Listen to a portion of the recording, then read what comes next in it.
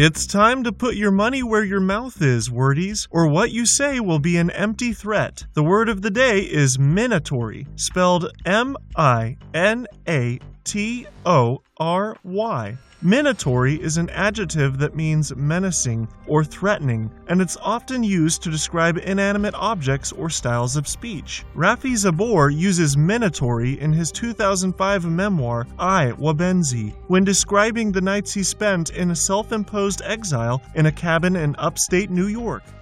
When I woke up in the sleeping balcony and looked out the small casement window beside the bed at the bare branches nodding outside in the gray morning, tapping on the walls in an indecipherable but all too obviously minatory code, blind man to blind man and dead to the dead, I found it impossible to imagine how, in a month or so, they'd be green again, covered in the lushness of leaves and lifted by warmer breezes.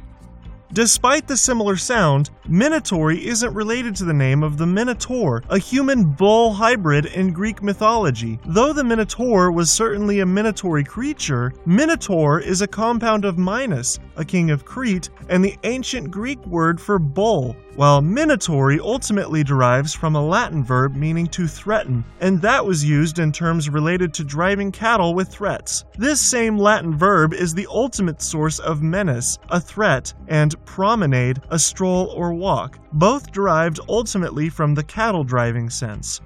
Building a strong vocabulary is never intimidating with Word of the Day at dictionary.com.